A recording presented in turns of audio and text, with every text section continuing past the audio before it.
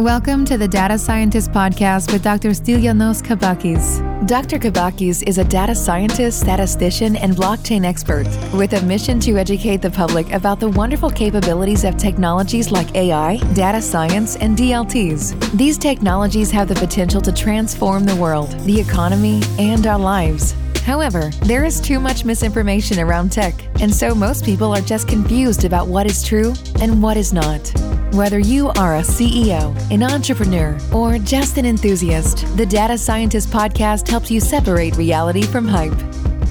Hi everyone. On today's episode, I want to talk about AI ethics, but a bit more extensively than I did in the previous episode. So with the Tesseract Academy, we recently held an event with Raluca Crescent from Ethic on AI ethics. So this event, it was a very interesting discussion, very interesting Q&A, and we covered quite lots of ground. And on this episode, I wanted to present you with an overview, with a summary of what was discussed and what are really the main takeaways. So one thing that I think if I get to choose like the main takeaway from this discussion is that AI ethics is here to stay and is going to become more and more important. So we went through a timeline of AI ethics, and AI ethics started becoming popular as, let's say, as a keyword, as a theme around 2021, 2022 or so. However, the advent of large language models, especially ChatGPT, has skyrocketed the popularity of AI ethics simply because there are so many different concerns around how AI is being used, how it's being trained, who owns the data, who owns the IP of whatever AI is generating, whether it's images, text, etc. And with AI invading pretty much every industry, but also many different parts of our lives, this has become a very important conversation. So the next step is to move from conversation to regulation, okay? And this is the other thing we discussed, that now regulations are being investigated and they're going to be taking effect over the next few years. For example, in the US, the AI regulation is still state-driven, but some kinds of regulations are already in effect. For example, in New York has the AI Recruitment Act, which essentially places certain guardrails as to how AI can be used in recruitment to avoid disasters, like one that happened with Amazon that created an algorithm that was biased against female candidates. The UK is obviously investigating regulation. If anything, the UK is trying to become a leader in this area.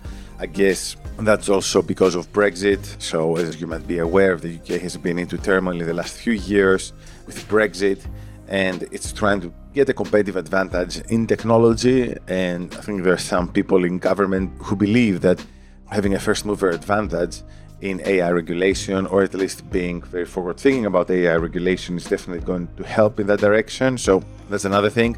Then the EU is creating its own EU AI Act.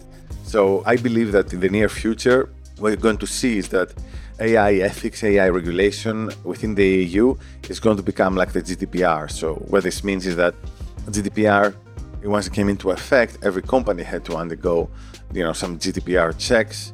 And I believe that this also created a very big market, for GDPR consultants and services.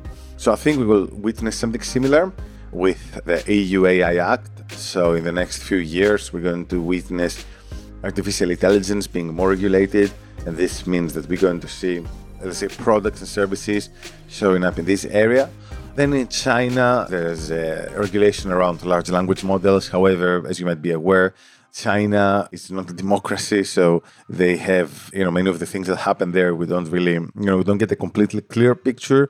And I guess it's the same with AI and regulation. So it's really difficult to comment upon what is really happening there and how like a Western company would approach Chinese regulation for that matter. But then Singapore is also looking into its own regulation. Singapore is very forward-looking, is a very tech-heavy region, so that's also an important player in this area. And also there are some standards that are being investigated by the ISO committee, by the IEEE, and there are also going to be some healthcare-specific standards around the use of AI. So that being said, while it might be difficult to predict what regulation will look like into each one of those regions, we might have to wait for a while for this to happen.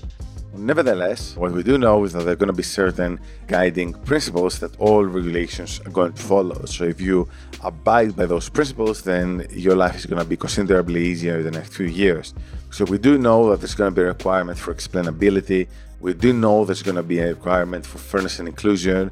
We do know there's going to be a requirement about data governance and privacy, and safety and security, robustness and traceability, and finally transparency, which kind of goes hand in hand with explainability to some extent.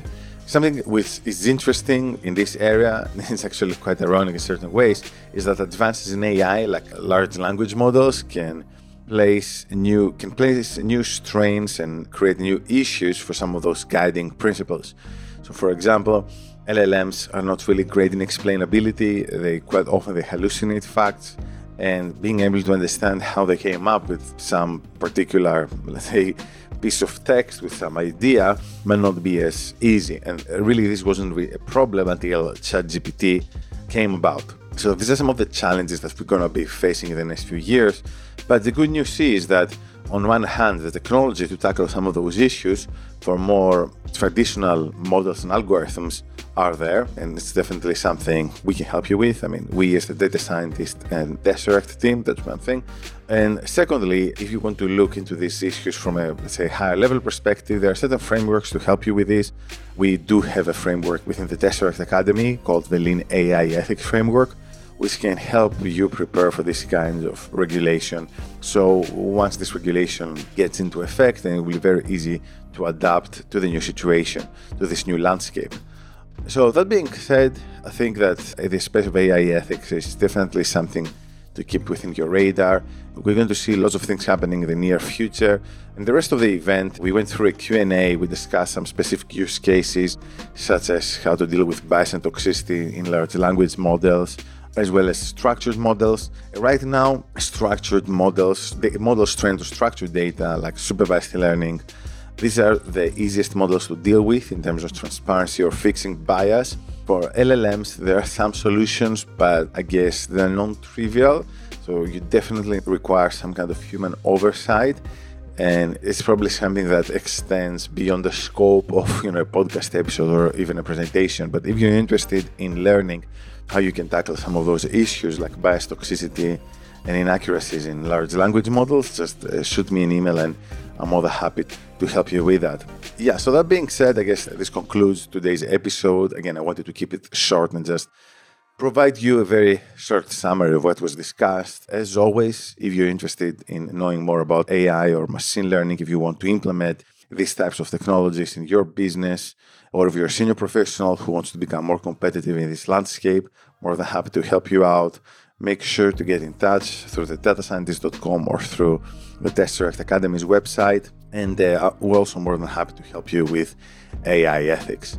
So make sure to visit the datascientist.com and Tesseract.academy, that is Tesseract with double S. And we hope to see you again soon in some other of our episodes. Thank you. Thank you for listening. Make sure to visit thedatascientist.com for more content about data science, AI, and blockchain.